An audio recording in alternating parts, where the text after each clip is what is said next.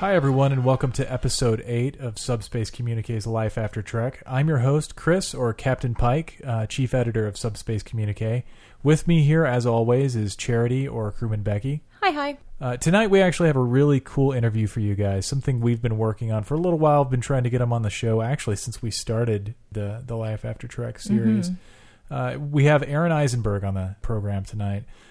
We actually got to talk to Aron for about 50 minutes.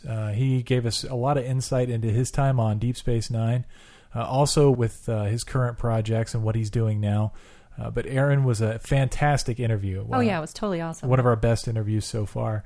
And he's really enthusiastic about what he's doing now and his time on Star Trek. It seems like Aron really enjoyed his time playing Nog.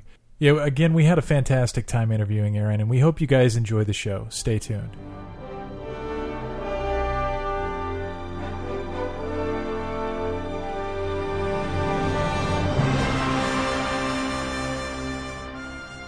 Hey everyone, welcome back to the show. We have a very special guest today that all of you guys know and love. He's actually the youngest of the Ferengi family and an absolute fan favorite of the DS9 crew. We'd like to welcome Aron Eisenberg to the program. Hey Aron, thanks for joining us. Absolutely, thanks for having me. Yeah, no, this is really awesome. We're super stoked to have you here. We've had some other DS9 cast, not regulars. We've had Tony Todd and Jeffrey Combs and some other folks. So this is a true treat for us to have a regular from DS9. Well, thank you. I mean, I'll have to correct you there, though. I was not actually a regular. I was still a recurring character. Gotcha. Well, to us, you seem like a regular. Definitely. Well, I wish I was. I mean, when Terry left the show, I was hoping that summer, they're going to call me.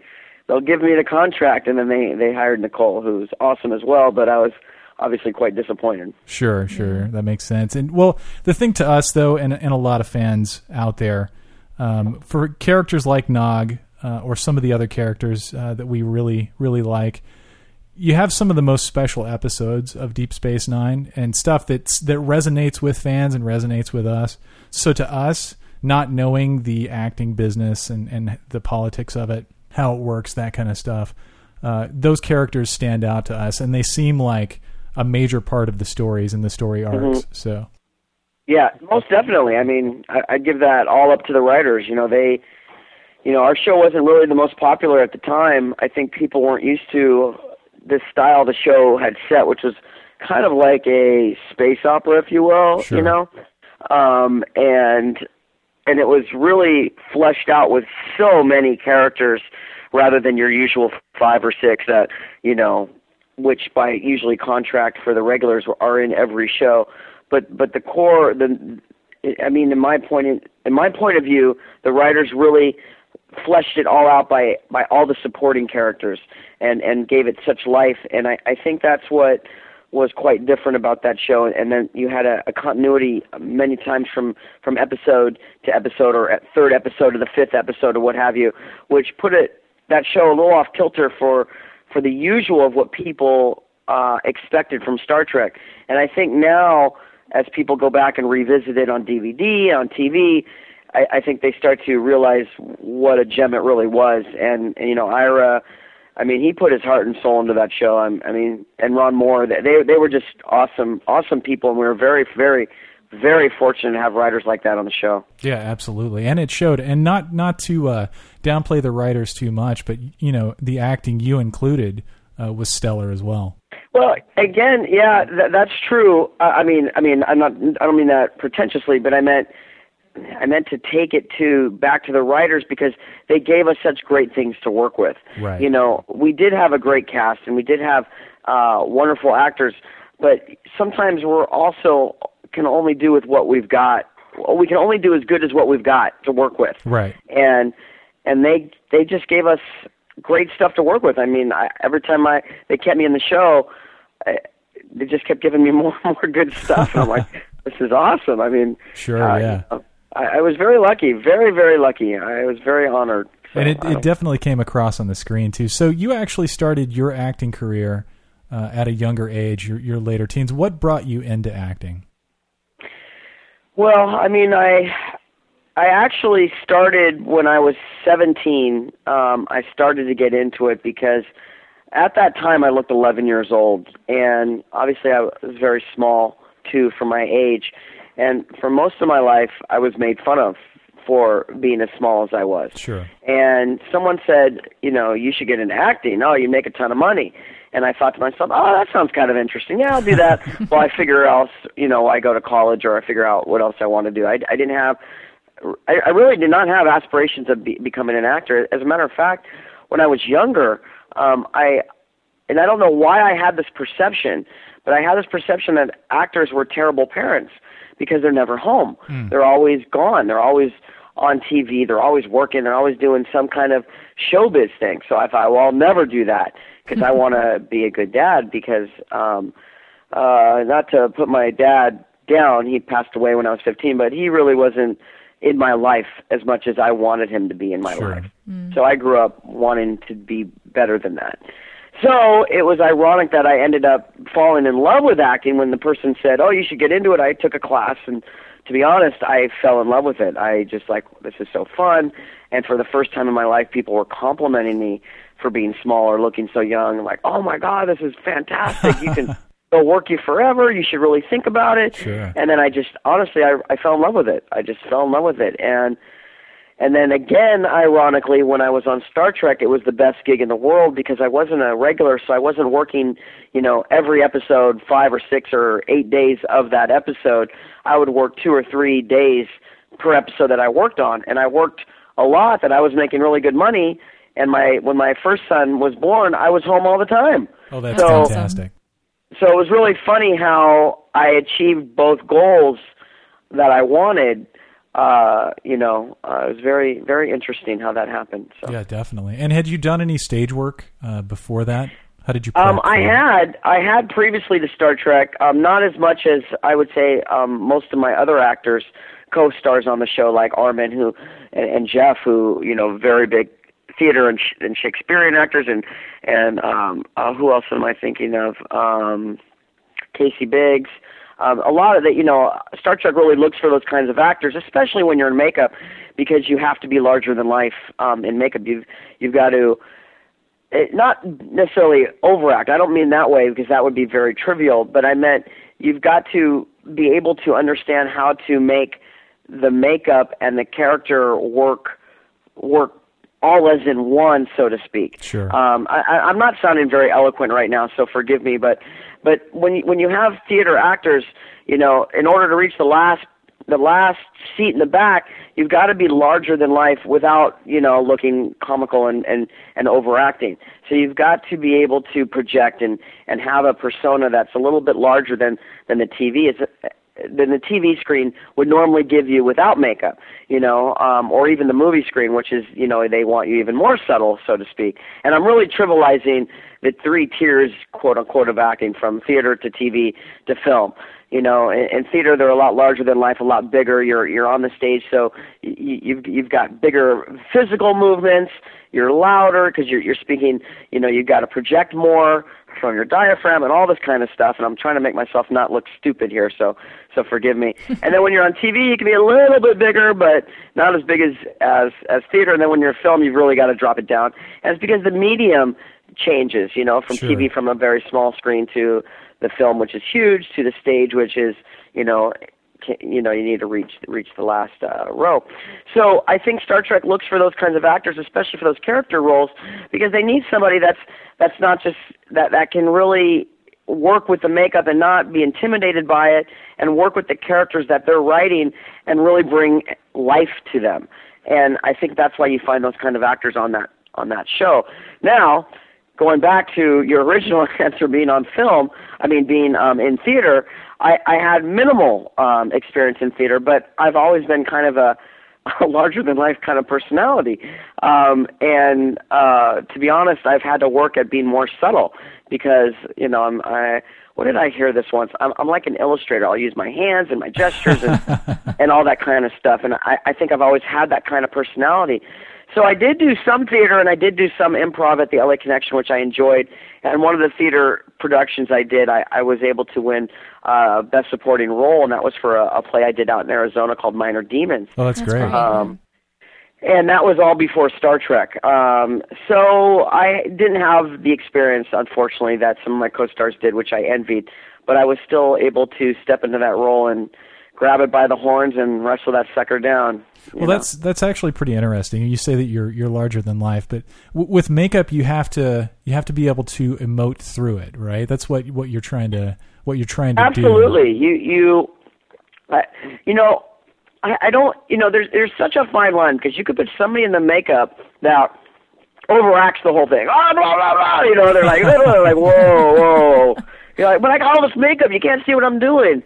So it's like, yes, that's true, but you've also got to make that character as real as possible. Right.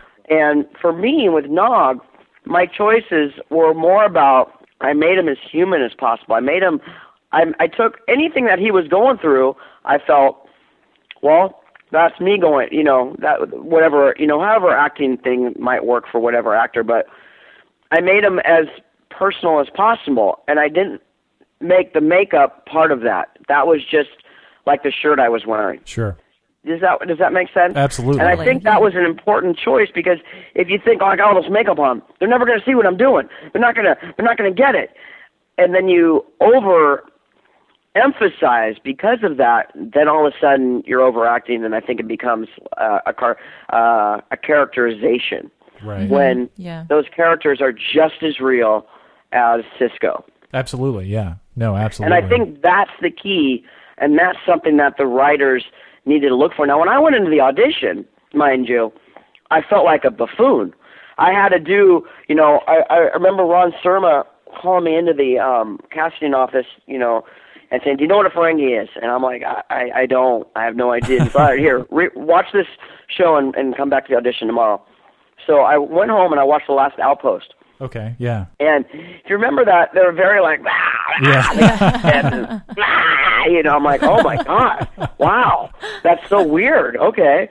So obviously the scene that I had to audition with was the scene where I kind of meet Jake Sisko. And I'm like, I know who you are, human, right. And stuff like that. And so I'm doing the scene as I'm rehearsing it, and I'm like scrunched over like an old man. I'm like, and I got my hands up, and I'm finding this character that I think, fits with what the Ferengi are. So that's kind of where I started, and then I went into the audition. Now I don't have any makeup, so at this point I do feel like I'm overacting to some degree, because I'm all scowling over. I'm like, I know who you, and I've got some kind of scraggly kind of voice, in the back of my throat, and they loved it. And I'm like, whew, wow, that was pretty strange, and I go back to my normal self. So that was very strange in the audition, but I never ever felt strange or off kilter in any of the scenes that I did. Although Jake Sisko or Serac will say that I would go to him all the time and go, does this sound like the right voice? And I would do the voice like, yeah, that's right, man. So I was always kind of rechecking that my voice was correct. And I thought to myself, I should have never tried to do some strange voice, because now I've got to do it for, 7 years and make sure it's right. Sure. And now people go, do the voice, and go, I gotta practice. I gotta go rehearse it. I gotta, it's kind of like, fitting your hand into a glove. You kind of gotta find where everything fits, where it feels right. And that's what would happen to me every time I would get my costume on and the makeup was done. I'm like, here it is. Here's Nog. Nog is back. That's the cool part about DS9. Sure, the Ferengi characters started off seeming more like they were from the Last Outpost or other next generation Ferengi, but then you guys evolved, especially with bringing Chase in as a mother figure for you. Yeah, that screwed me up, though, just so you know. When your mother figure is smoking hot, and she's your stepmom, there's a story I have for that too, actually. I remember Bill and Ted's Excellent Adventure? Yeah, sure, totally. Yeah. When one of them's dad married the hot girl that they went to high school with, and they're walking downstairs, and one goes, dude, that's your mom. Shut up, Ted. Dude, that's your mom. Ted, shut up. I think it was Ted. It's a long time. Yeah. And I thought to myself, I should tell Ron to do that same scene with me and Jake. And where we're walking out, and Jake's all, dude, that's your mom. Shut up, Jake. And I never said anything to Ron, because I thought, they're not going to listen to me. I'm just I'm just, Nog over here. They're never going to listen to me. And when the show ended, I told Ron that story, and he goes, "Why didn't you tell me? That's a great idea." And I'm like, son of a bitch. Oh, my God, that sucks. It would have been the best homage and the best scene. It would have been perfect. Totally. That's awesome. We love that kind of inside, to use a loose term, baseball it's a missed opportunity, though. Missed opportunity. That's great, yeah. But, yeah, the writers, I still think they kept Armin would talk about this, and he was upset because he wanted more. He wanted to see the humanity. That would be a better way to explain it, rather than we're more human, because it's not that we're not human, but we have humanity. And I think Armin wanted to see more humanity, especially in his character, and I think he relished the moments when they did write that for him. But I think he felt, now I can't speak for him, so it's not fair for me to say that, but I got the impression that there was still too much comedy. We were the comedy relief of the show. Right. But I felt that they took my character and separated that. And they gave me more humanity than anybody else, than any other character, so to speak, on that show. I mean, I shouldn't say than any, because I don't know all the other characters' arcs and stuff, but of the Ferengi, the humanity that they put in Nog was just tenfold. I mean, the whole journey that he took, I felt like was the journey that Star Trek wanted, that wanted any kid in that realm to take that they never took. Wesley Crusher, I guess, didn't take that same one, and I mean, I didn't watch Next Generation, but he always had the right answer, apparently, from what I heard. He did. And definitely. Jake didn't want anything to do with Starfleet, and I think what they did with mine is they did the quintessential kid join Starfleet, but it wasn't the quintessential. It was the offbeat one. It was the Huck Finn to the Tom Sawyer that took the higher route, so to speak. And he didn't always have the right answers, and he didn't always do the right thing, but he thought he was. And that's what made that character so strong, was because he, in a sense, was so human, because he erred, but he got back up and he tried again. Yeah, definitely. And then when he erred again, he got back up and tried again. And that's what was so awesome about Nog was that whole personality about him. And yet every time I played him with the earnestness of wanting to succeed. He wanted to do the best he could. And he did it with only the tools that he had, which weren't always the right tools that he needed to succeed. So when one didn't work, he's like, oh, all right, that didn't work. And because of his Ferengi heritage, sure, he was still a Ferengi. And I remember before they said I was going to go to Starfleet, I thought to myself, man, all this whole kind of bartering and bantering and this whole business mentality, imagine if he could transform that into like kind of a diplomat or into Starfleet and use those same skills but in a positive sense. And then in a sense, they did that. He didn't become a diplomat, but he essentially used his same, Ferengi personality. They didn't drop that. That's what was so key to making that work. They didn't drop who Nog was. And they made him succeed, not in despite, but at times in despite, but learning how to use that, which we all have to do. We all have to learn how to use our own personalities to get through the things we have to get through in the world. And sometimes our personalities clash with what we want. We've got to figure out how to make it work. Yeah, it's, Nog's character, like you said, it was a crazy transformation, not losing the Ferengi aspects of the character, but becoming the fish out of water at Starfleet, and then going into battle situations and dealing with, like the episode AR-558. Right. Him losing his leg. And then the book into that being It's Only a Paper Moon, which is one of our absolute favorite episodes. Oh, thank you. Yeah, mine as well. I mean, again, I was just honored that they gave me my own episode. it blew me away. And I found out later too that they were going to blow off both my legs. And I think Rick said, that's too much. That's too much. Let's do one, you know. And I always make a joke at conventions whenever I go and I talk about this story. I go, that's great, because now I run in circles because I have one bionic leg that's stronger than the other. So you really screwed me up, you know. That's awesome. But yeah, you know, and that show was literally the climax for the story of Nog, at least in that series. Right. And that again is dealing with, you know, mortality, you know, and that's what that episode was about, was dealing with your own mortality and making a decision which way you want to go, and the time it takes somebody to make that decision. And unfortunately, we only have an hour episode to make that decision, but I thought that was really well done, and I tried to play him differently, to be honest with you. I tried to play him more cerebral and subdued and tuning out the world, and not knowing really what to do, which is, I think, when we all get into that kind of point, I think sometimes that's what we do. We just kind of go inward, and we don't know where to go. And sometimes some door opens and we walk through it, and we see where that's going to take us, and we somehow, a lot of times with guidance, find our way back. And that's how I played Nog. And I remember reading a few reviews afterwards, and I'm overly sensitive. I'm very overly sensitive, and I care very deeply about the work that I do. And some people praise my work, and others are like, oh, it looks like I was too much for him. He couldn't handle it. And I'm like, what are you talking about? Sure, yeah. I wasn't intimidated by it, and I don't think they got what I was trying to do, and then other people did. And I was still kind of a little upset by some of those, and then I was doubting myself and all that. And then as the years have gone by, the strongest compliments I've gotten were from people, war veterans, that said, you nailed it. That was it. I've seen that so many times. Yeah. And that, I mean, that's the highest compliment right there. You know, it's like, well, that was my goal. That my goal was to, and I've never been in war. I've never been, you know, in any kind of situation like that. The only way I could relate to it was through my own experience of having a kidney transplant and being on dialysis and stuff like that.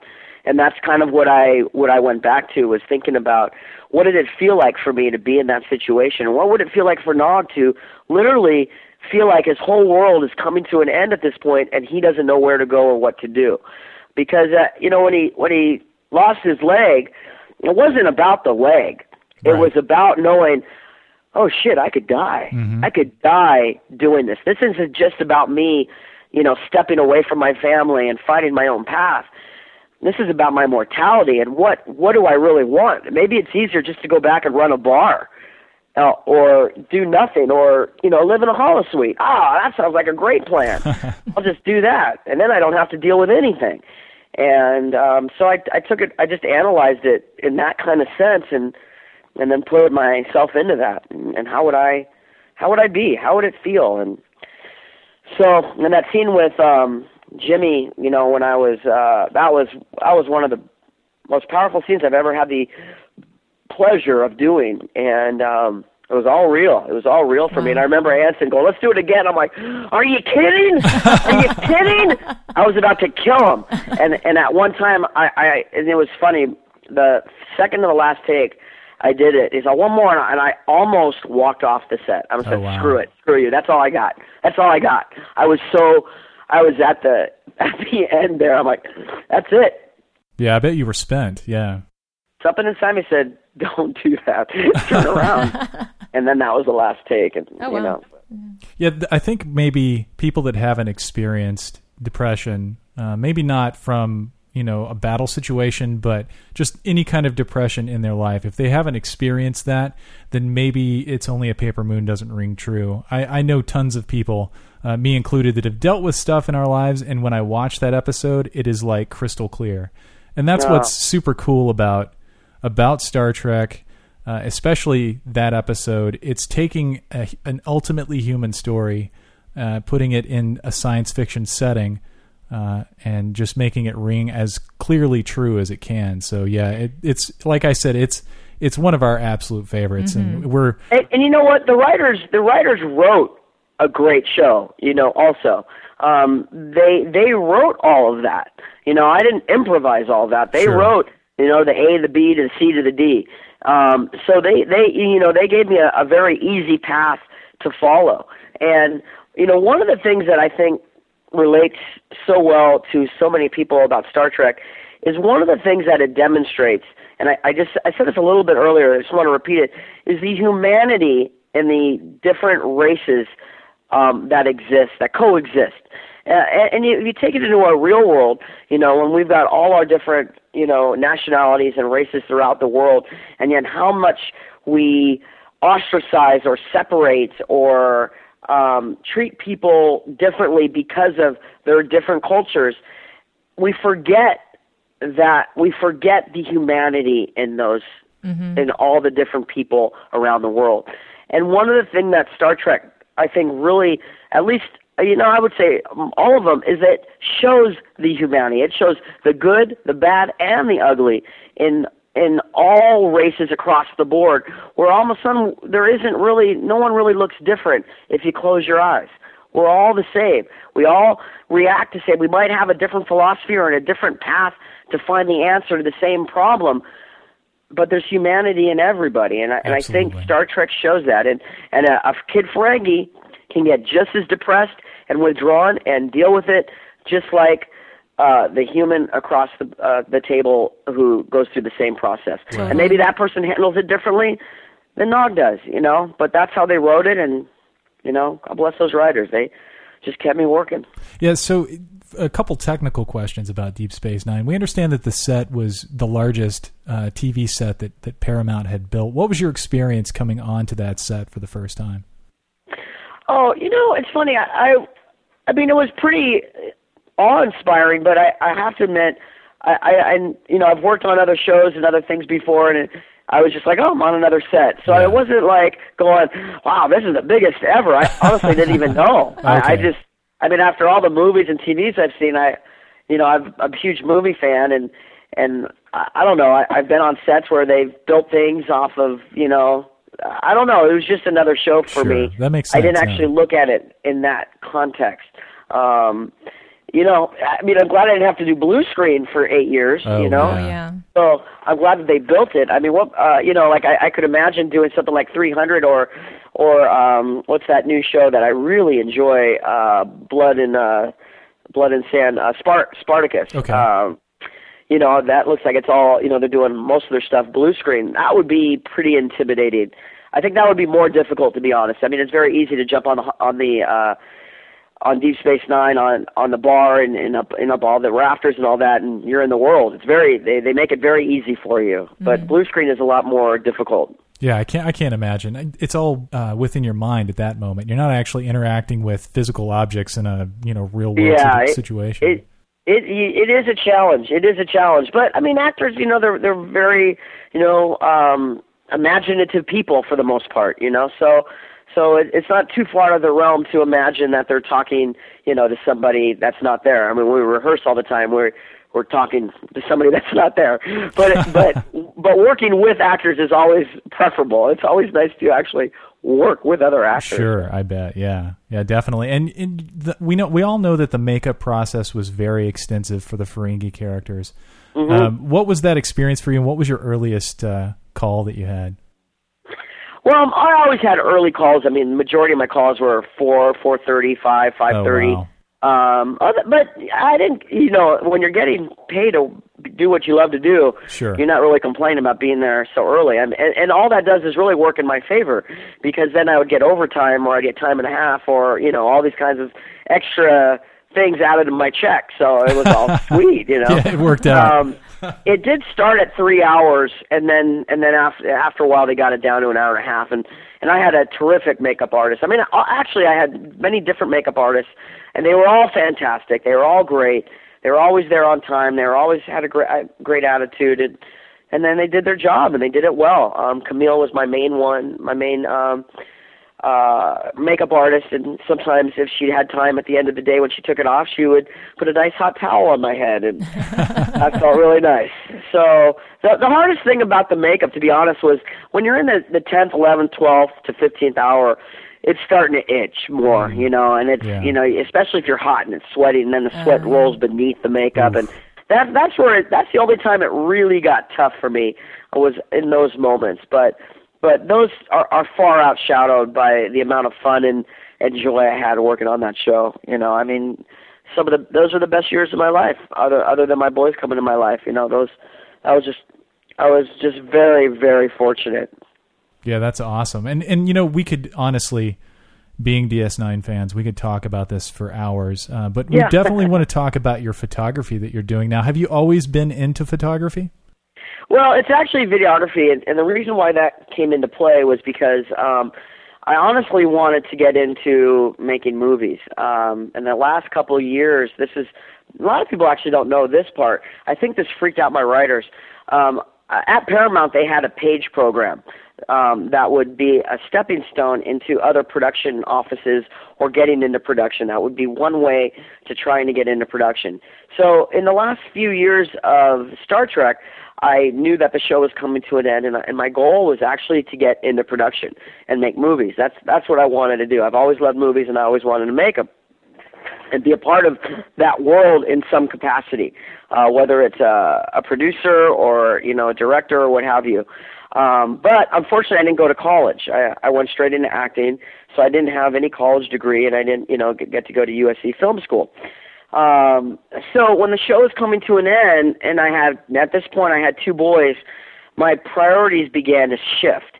And I knew that if I got into production, which I've always been the type of person that if I kind of set my sights on something, I would find a way to get it. I would find a way to get it. And one of my goals at the end of the show was I did not want to not be in my boys' lives. Right. There was no way I was going to be gone 12 to 15 hours every day and then see them, if I'm lucky, on one day on the weekend and then restart every week the same way or fly off to what have you and be gone all the time just for some money and prestige and a career.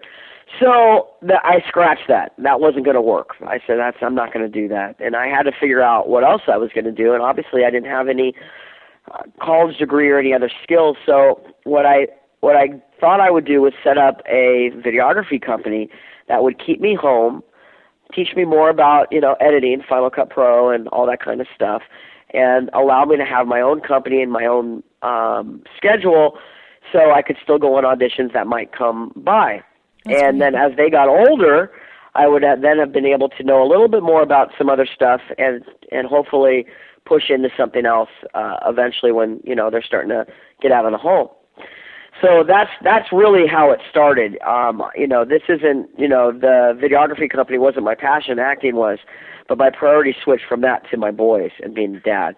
And I was really at a crux in my life because, you know, when your priority becomes and your main goals become being a good father and being home with your kids, you can't make money at that. Right. So how do you make money and achieve that goal?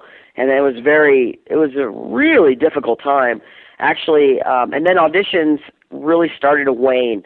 The reality business came in pretty hard at that time. So not only was I, you know, a character type, which gets few roles, few auditions to begin with, but now there were few shows to audition for because of all the reality. So it was a very difficult time, and it was a good thing I did start that company because that's kind of the meat and potatoes of the money that I make. Unfortunately, I auditioned so little that I can't even really focus too much on that unless something just comes through and I get lucky because I've got to, you know, pay my mortgage and take care of my boys. So it's actually been very difficult, and I think that's what happens a lot as I watch, you know, all these child actors that are losing it, you know, or get into alcohol and they lose their way because the rug is kind of pulled out from under them. They work on a show for 8 years, and then they think, great, I'm going to go out there and I'm going to get another one, and I'm going to do all this other stuff, and it's a very difficult road. And if that's all you got, it's so easy to fall. It really is. And I see that happen time and time again to child actors because essentially I was a child actor. You know, I might have been an adult, but I was playing a kid. And through all my auditioning, they saw me as a kid. So in a way, not working for several years has been very good because now there's a casting director like the CSI casting director has brought me back twice now and looks at me as a 30-something character actor, where 10 years ago, they weren't looking at me that way. Right. Yeah. So as my kids get older, I'm hoping that the pendulum starts to swing back a little bit, because I think this casting director likes me and brought me in for something that didn't say 5 feet tall, Oh, that's for fantastic. CSI. Yeah. And that was last week. Now, I didn't get it, but she brought me in, and I think I did well. I hope I did well. We're sure you yeah, did. Totally. Well, you never know. You never know. So anyway, so that's kind of how I got to this point, and that's my my bread and butter. But Do you do much of the photography yourself, or did you before you I brought have a in? partner. It's me and my partner run our company together. Okay. And here's a good thing that came from running this company. Well, I've been on Screen Actors Guild of Health Insurance up until this month. It ends this month. So I've been able to keep my insurance all these years. Oh, that's somehow. fantastic. I've been That's on fantastic. Cobra for the past couple, but I've been able to keep it. And because of this company, I was able to get group health insurance through the company, which will start April 1st when this one ends. That's That's awesome. awesome. Yeah. Well, it's more than awesome. I have a kidney transplant. I have to have health Sure. insurance. Yeah. I have to have medication. Oh yeah. So it was huge. Otherwise, I'd be working at the Apple store in addition to Right. working as a waiter somewhere Yeah. else and doing 3 jobs, just to make sure some company gives me health insurance, So Totally. that was just amazing, fantastic. So. That's great. Yeah. When we were looking at your site, it's, obviously geared towards wedding photography and videography. Do you do anything else besides weddings? Do you do other events or Yeah, we do corporate events as well. And the reason why I chose weddings, which it obviously is not as prestigious as working on Star Trek, but I looked at it as a business that never really goes away, because I needed to make sure money was always coming in when I'm not working as an actor. You can't just, I've never been the type of person to play the starving actor. Even through Deep Space Nine, I was still working as a server at Marie Callender's up until probably the last 2 years when I was just doing episode after episode after episode. I'm like, okay, I can't even, I was, calling in, I'm not working. And eventually I said, I think I can quit now. But I was pretty much for the first 5 years of Star Trek, I was still serving tables. Oh, no kidding. And Wow. so I've always been one to make sure money was coming in, Sure. even if it wasn't huge. But I needed I can't just sit idle and not make money. It's freaky. It freaks me out. So that's what this was all about, was to make sure that there was constant money coming in. But we got hurt, from the recession as well, and our business slowed down, and then the wintertime is always tough, so that bugs me. Oh, Wintertime, December through March is the scariest time of the year for me. So, But you guys stand out. Your photography really stands out. I went through it and looked at it, and as opposed to something that just documents an event, you guys seem to really capture the emotion of it, and they're almost like little individual vignettes rather than wedding photos. yeah, well, that's kind of more now. Well, and again, it's videography versus photography, but the videography business has really changed too, where it is a lot more artful, and people that are actually trying to make movies too do that to offset their income and put a lot of creativity into it. And I couldn't do it if I wasn't proud of it. I don't want to put something that looks pretty poor up, and my partner and I both have a pretty high standards for our work. So, and thank you. That's nice of you to say. I usually don't talk about it, to be honest, at Star Trek conventions, because I think people have they go, why are you doing weddings now? Sure. You're on TV, and I'm like, well, you got a TV show for me, hook me up. It's not as simple as it always sounds. And Right.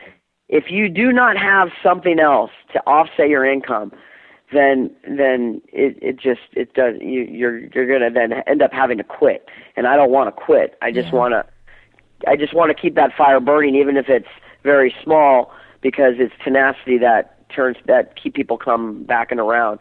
Look at the guy from what's his name? He played Freddy Krueger in the last installment of Nightmare on Elm Street. He was pretty big back in the 80s or the 70s. You're talking about Robert England? No, not Robert England. Okay.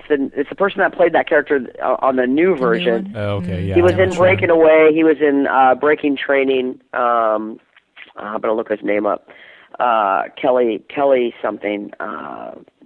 anyway, he's an actor that was huge, that was going to really take off from Bad News Bears and Breaking Training, and then his career kind of stalled, and he, started doing something else, and then over the years, I mean, it's been many years, and he just started working again and being a very strong character actor, and I thought that, I was like, that's awesome. Jackie Earle Haley, that's it, Jackie Earle Haley. And now his career has been reignited again, because somehow he found something else to do while he wasn't working and kept nurturing the other side, and then he came through again. So it's funny that you mentioned that other people think that's strange or whatever, but Chris and I are both, in creative fields too, and for us that just sounds normal. We're always having to try and pick up, side work and whatever. When you do anything creative, it's always like you're doing several things, Well, Absolutely. I guess it could be my own perception and my own disappointment of, wanting to, obviously continue to act, and that I thought after Star Trek as well that auditions would keep coming, and they got thinner and thinner until almost really nothing. Mm-hmm. And it was a difficult time, and especially too, my priorities changed. But it's funny because I got exactly what I asked for. I asked that I wanted to have this business that would pay my bills and allow me to keep going on auditions and be home with my boys. But I think I forgot to ask that I wanted to keep working as an actor. Because I still have all those things. I have all of them. I just don't have any shows that are coming through or any movies coming through. I keep hoping that someone that was a huge fan becomes a big writer or a director or a producer and calls me up and says, "Oh man, I loved you. I want you on my show." Totally. That's what I keep hoping for. But it could be my own disillusionment with my own goals in my own life and feeling that I'm disappointed in how I see myself, other than that I've achieved the goal of being home with my kids and all of that. And as I struggle just as much as a lot of people do these days financially and trying to make do. I'm not, sitting on top of the hill, with some large mansion and partying every weekend, and I think sometimes with actors, people have those kinds of perceptions a Absolutely. lot. I mean, imagine if you heard that, I'm not obviously Robert De Niro, but, De Niro, now shooting weddings out in New York, it'd be kind of, whoa, it'd be a little off, like, well, okay, that's interesting. Yeah, we can't speak for all fans, but we can definitely speak for our audience and for ourselves. We're super interested in, obviously, Star Trek, but we're also interested in the actors and their current lives and what's going on with them. So all this stuff is gold. This is the kind of stuff that we definitely like to talk about on the show. Yeah, so I guess I wish I could say I've got a movie coming out this summer, Sure. and I'm going to Australia at the end of the year to film a TV show. I would rather have that kind of stuff to say many times, and I think it's probably more about me than everybody else, but it is what it is. You Absolutely. do the best you can. Yeah. And it sounds like you have your priorities set. I mean, there's so many people out there that put their careers before their kids, and kudos to you that you didn't do that. That's awesome. Yeah, totally. I'll have to thank my dad for that, because that's what he did, and so obviously I grew up going, well, I'm not going to do that. That's exactly what he did. He put his career before me, and I knew he loved me, but it pissed me off. Sure. And so there was no. In a way, I overcompensated though, because it was really hard to find a balance when my priority was being home with my boys. Mm-hmm. Yeah, definitely. No, it's fantastic that you do that. And how old are your kids now? One's 14 next month, and the other one will be 12 in July. Oh, and wow. the other thing that this is something that I wish. Now, here's what I wish. If career-wise, when I ask myself, okay, would I rather have a movie, or would I rather be involved somewhere professionally, or not necessarily professional, but getting paid, like coaching soccer or assistant, or working in the sport of soccer or football, which is in Europe, and that's what I love doing. I mean, I coach soccer now for 6 years. I love coaching soccer. I That's love awesome. it. I wish I could get paid to do that right now, to be honest. I really enjoy. I think one of the things that I have a strength for, and I haven't been able to figure out how to make it work, is teaching and motivating people. And I'm able to do that with soccer. I don't get paid for it, but I love it. And I wish I could get paid for it, because in that I think I would do that more than anything else right now if I could. I really enjoy that a lot. But That's very cool. yeah. So unfortunately, though, I'm not a professional soccer player, so none of the soccer players would really respect me. But I would love to be involved somehow in MLS soccer. I really like MLS soccer a lot. That's great. Yeah. Yeah. I mean, that makes sense. You get to go out and you get to, and is it for younger kids that you're? Yeah, I coached my older son, and then he didn't want to play anymore, and so I coached my younger son, and I've been coaching him now for quite a while, and we've got kind of like a quote unquote club team that we've been working on now for 7 months that we just got back from a tournament this last weekend out in Palmdale, and they had to play in a storm. It's kind of funny, but I don't think they want to do that again. We got another one. We got 2 in April and 1 in June, and then take some time off and come back in the fall. Awesome. So I love that. And so that's the other problem that I run into a lot career-wise. I'm like, well, I don't want to stop coaching soccer either. So it's got to fit in there, right? Yeah. Yeah, I got to fit it in, but I don't get paid. See, what happens when all the things you want to do, they don't pay you for? You know? Totally. Yeah, totally. We're actually running into that with the totally. whole website and podcasting, but we do it because we love it. So we completely understand. Indeed. Yeah, and we actually saw you in Vegas last year. Oh, okay. Yeah, we saw you speak, and then we were at the DS9 breakfast and got a chance to talk to you a little bit. And anybody out there, if you see that, and you can check our site because we are always, this is for the people listening, we're always posting new conventions. If you see that Aaron's going to be there, definitely go see it. He's great to listen to. Do you have any conventions that you're planning on doing this year? Oh, man, they don't like me at conventions. I don't have any. I swear. This is a sore point for me. So if somebody out there is listening, This pisses me off. Some actors go to the same convention 3 or 4 times, and I've never even been there. Jeez. I'm not kidding. It is ridiculous. I have never been to FedCon. Oh, wow. That surprises me. I've never been to Motor City. I've never been to Dragon Con. There are so many conventions I have not been to, and there are other actors that will remain nameless that are there like every year or every other year. Now maybe they're not getting paid. Maybe I expect something. I don't know. I'm not a demanding person. I'm really not. I think the problem is, to be honest with you, is that I don't charge for an autograph. All I do is, like, if I've got photos, you buy a photo, I sign it. But if you came up to my table, I'm at a table, and you bring a cup or you want a photo, sure.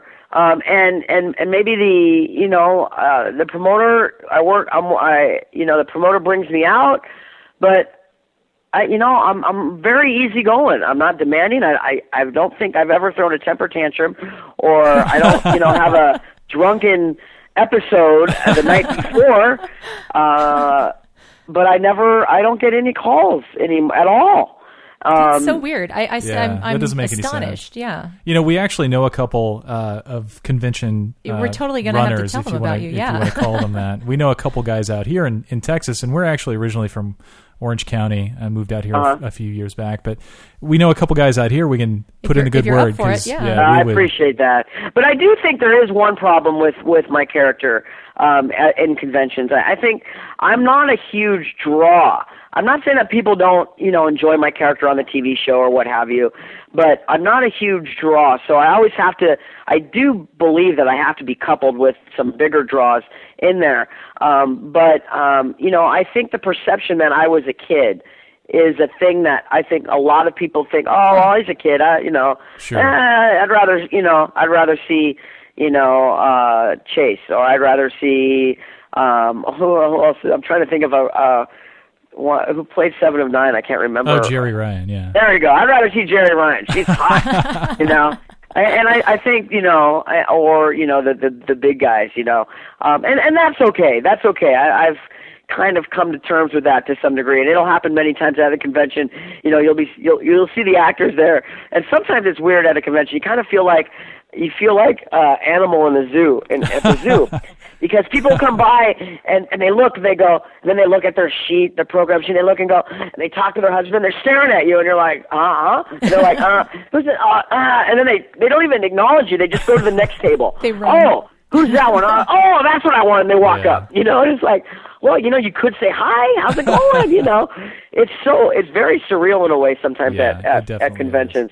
I love going to them because I really like meeting people, and it's fun to travel and make a little extra income is also nice. Sure. Yeah. And I have to say, I've been very blessed. I've been to Europe many times and have been many places, and I've met many, many fans of the show.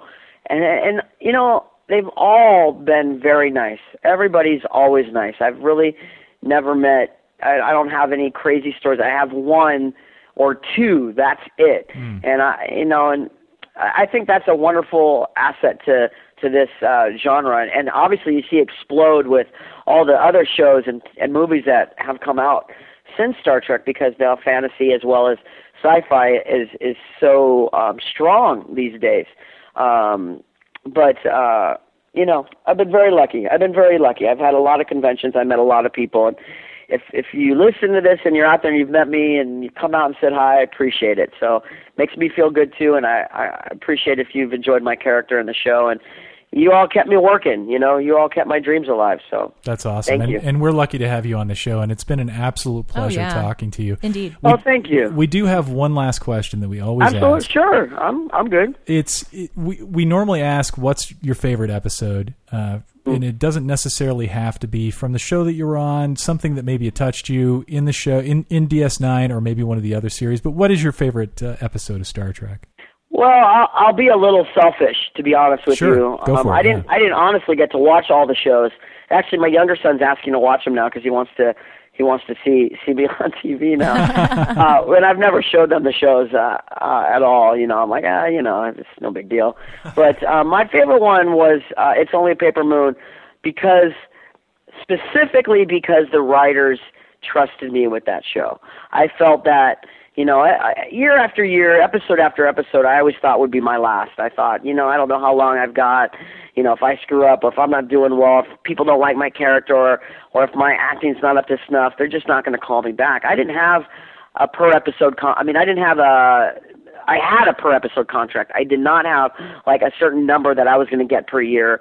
I did not have a regular contract. So every time I got a script, I had the mentality that this was it, that this might be the last one. Next one, Rick Berman is going to send me out the airlock, flying forever to go. So when they gave me Paper Moon, that told me that they had always believed in me, and not only as a character, but as an actor and as a person. That's awesome. And so for that reason, that show will always be my favorite and always be close to my heart, because I felt that I reached the furthest I could reach on that show. Right and there. It shows. It definitely shows. It definitely shows. And again, it's one of our favorites. Yeah. Oh, thank you. Absolutely. Thank you very much. And again, thanks so much for joining us. Absolute pleasure. And if you're ever out this way, we'll definitely stop by a convention and say hi. We won't stare at you at your table. So. Yeah, and people, if you don't want my photo, that's okay. Just, hey, how's it going? Fine. We'll definitely do that. It's okay. That's great. Thank you so much again. Yeah, thanks again. Oh, thank you, guys. It was a pleasure talking to you. You too. Thanks. All right. Bye-bye. Bye-bye.